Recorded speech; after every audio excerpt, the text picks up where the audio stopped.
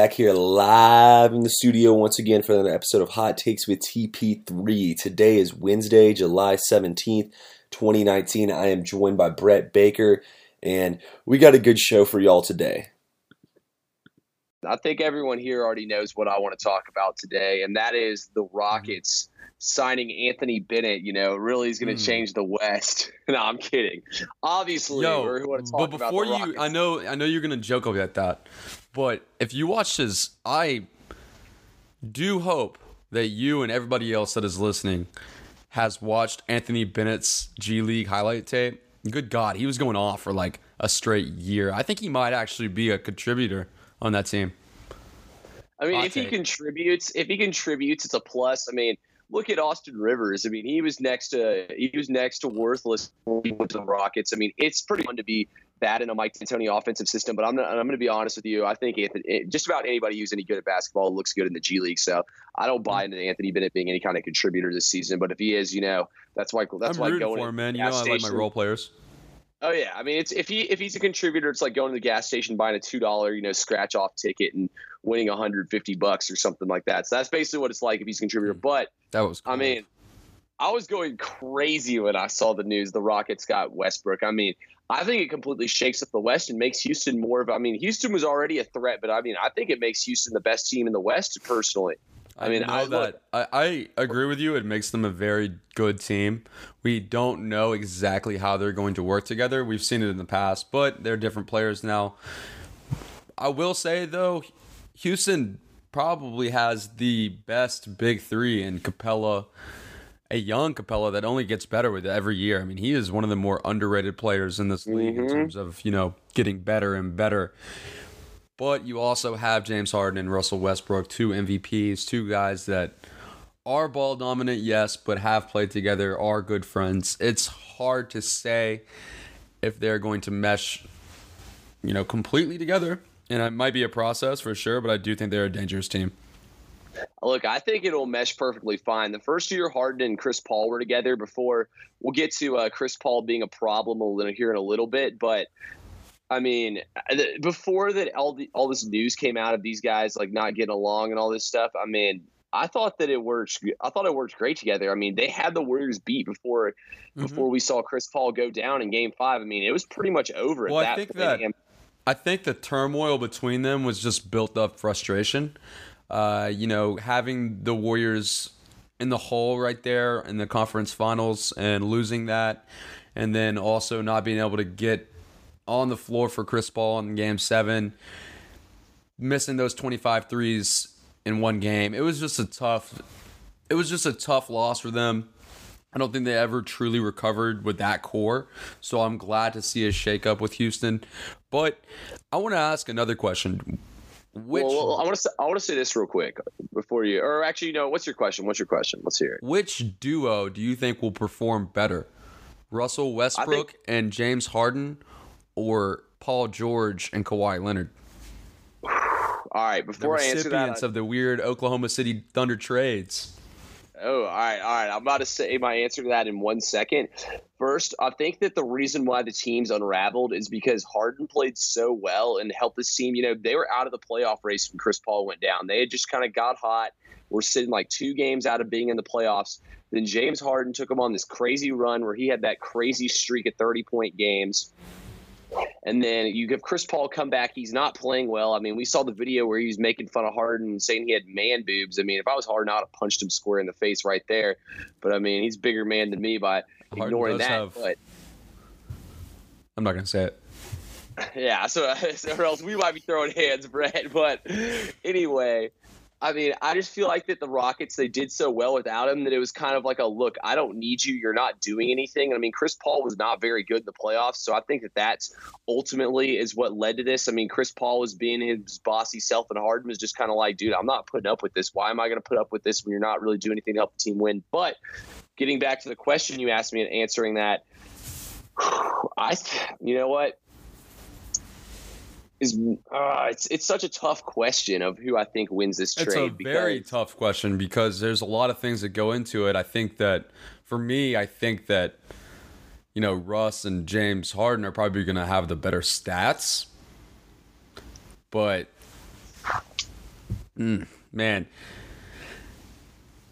the Clippers have a really good team, dude. They are really good and really deep, and I think that it all depends on health for the West. I hope everybody stays healthy, so we get the best of the best.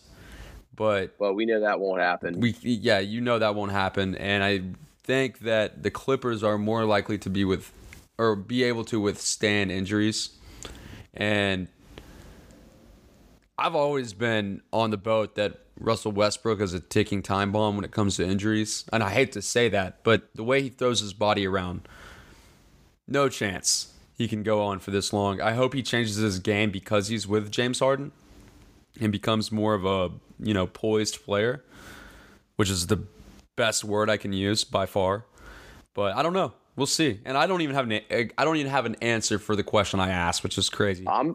So I'm going to go ahead and answer this question, and I'm going to say the Rockets win. And this is me speaking unbiasedly. Look, they get a good team. You have a great team, great pairing out there in LAC with Kawhi and Paul George. I mean, there's no doubt about that. But the fact that you can dump that Chris Paul contract, I mean, that contract was basically an untradeable contract. The fact that you're able to flip it and get a better player, I think it has to make Houston the winner of those two OKC trades. But, I mean, just going based off of, what you said and everything, I agree with you at the fact that Westbrook's game does not, it's not the kind of game that ages well. A guy who plays like Harden does ages well with his game. But, the way Westbrook plays it does not. But I think Westbrook will have a better season, and I think that it'll be a lot easier on his body because he's going to be playing off ball a little bit more to Harden.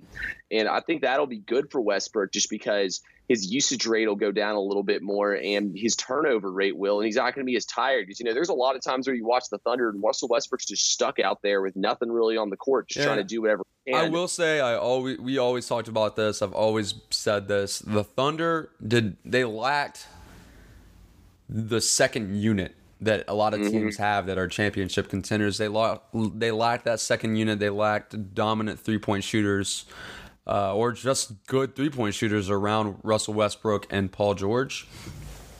And yes, they had some defenders, but I think that, alleviating some of the pressure off Russell Westbrook to be a main dominant scorer does help him a lot. Because now he comes into a team with Eric Gordon, James Harden, Anthony Bennett. And I think this team can actually help him to be more of a facilitator than a scorer. And it's not his fault that he had to score in Oklahoma City. And it is what it is. But also, the loser of this trade completely is Chris Paul, that poor bastard. Yeah, but we'll keep talking about the trade outcome for Houston stuff in a second. But clearly Chris Paul is the loser of this trade. One, because he goes to the Thunder and to a team that's in complete rebuild mode, and nobody's going to trade for him. I don't think. I saw today that trade talks have stopped. Nobody wants Chris Paul, quite frankly. I think that there's some decent trade spots for him, but he's proved to be a locker room cancer. Because all those guys came out that were in the Clippers and said Chris Paul was the problem. They're glad to see him go.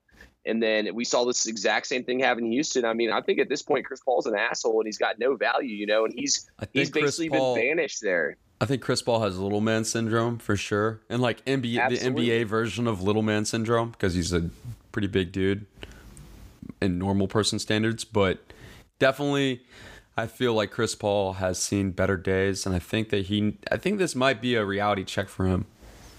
Yeah, absolutely. But Chris Paul's at the end of his career. There's no way he's going to get bought out still with 3 years left on his deal. So he's just going to be stuck to stew there in Oklahoma City. I think a team will get desperate enough at the trade deadline to make a move for him.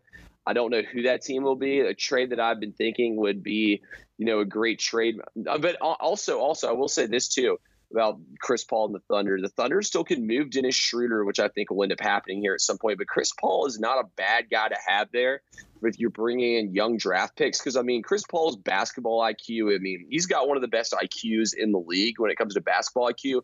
And he'd be a great guy for the young guys to learn from. People don't buy into as much of how big it is to have young guys or to have old guys there to teach the young guys and let them learn. Look at the Kings. They went out and spent all that money on Marc Gasol. And not on Marc Gasol, on Zach Randolph and on on George Hill. And then once those guys kind of had served their purpose, they let George Hill for half the season, kind of coach up a little bit on De'Aaron Fox, and they went and shipped him out to the Cavs. And then he ended up getting moved again to the Bucks. But, it's good to have these old guys who know, they know toughness. They know how to play in the league. They've played in big games, big moments. They've been a part of some of the bigger games, big upsets throughout the league. And I think it's big to have those guys to teach things to the young guys. Like you look at the Hawks, they had Vince Carter teaching stuff to all these young guys, and it's going to be kind of the same effect. But look, I think that this move of getting Westbrook into Houston is I think that absolutely shakes up the entire Western Conference, because now Harden as a number 2 is good enough to go along with him. So before that, him and Chris Paul just seemed like a ticking time bomb. It felt like to me they'd get to the second round, get bounced again. But I feel like it also brings the team new life. You get rid of that guy who's dragging down the locker room, and Harden and Paul are two of the. Harden and Westbrook are regular season players in the league. I think the Rockets will happen in the Western Conference, and I think this will be huge because you'll see guys like LeBron, Davis. As much as I hate to say it, Lakers fans, Davis isn't exactly the most durable guy. He's going to probably miss 15 to 20 games, and you're going to want him to rest some. LeBron's old now. He's not going to play in every game. The Western Conference, I'm not saying LeBron's gotten worse. I'm just saying he's old and he's going to need nights off.